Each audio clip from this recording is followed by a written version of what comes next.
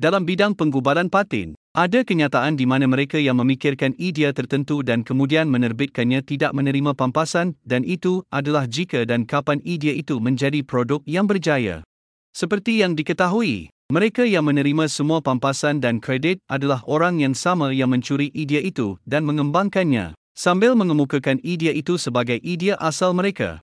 Ini tentu saja menyebabkan ketidakadilan bagi mereka yang mengemukakan idea itu.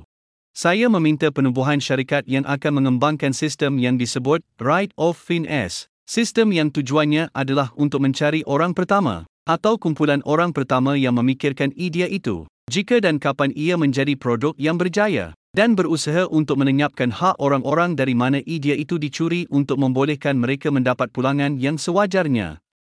Saya akan perhatikan bahawa 1. Saya bukan profesional dalam bidang penyuntingan paten. 2. Ini hanya idea awal yang saya fikirkan. 3. Saya adalah orang yang hidup dengan pendapatan yang sangat rendah, elaun kecacatan dari Institut Insurans Nasional, dan saya tidak dapat melaburkan wang dalam pengembangan perisian atau sistem tersebut. 4. Saya adalah orang yang hidup dengan pendapatan yang sangat rendah, elaun kecacatan dari Institut Insurans Nasional. Oleh itu, saya tidak dapat melaburkan dana dalam pembangunan sistem sedemikian,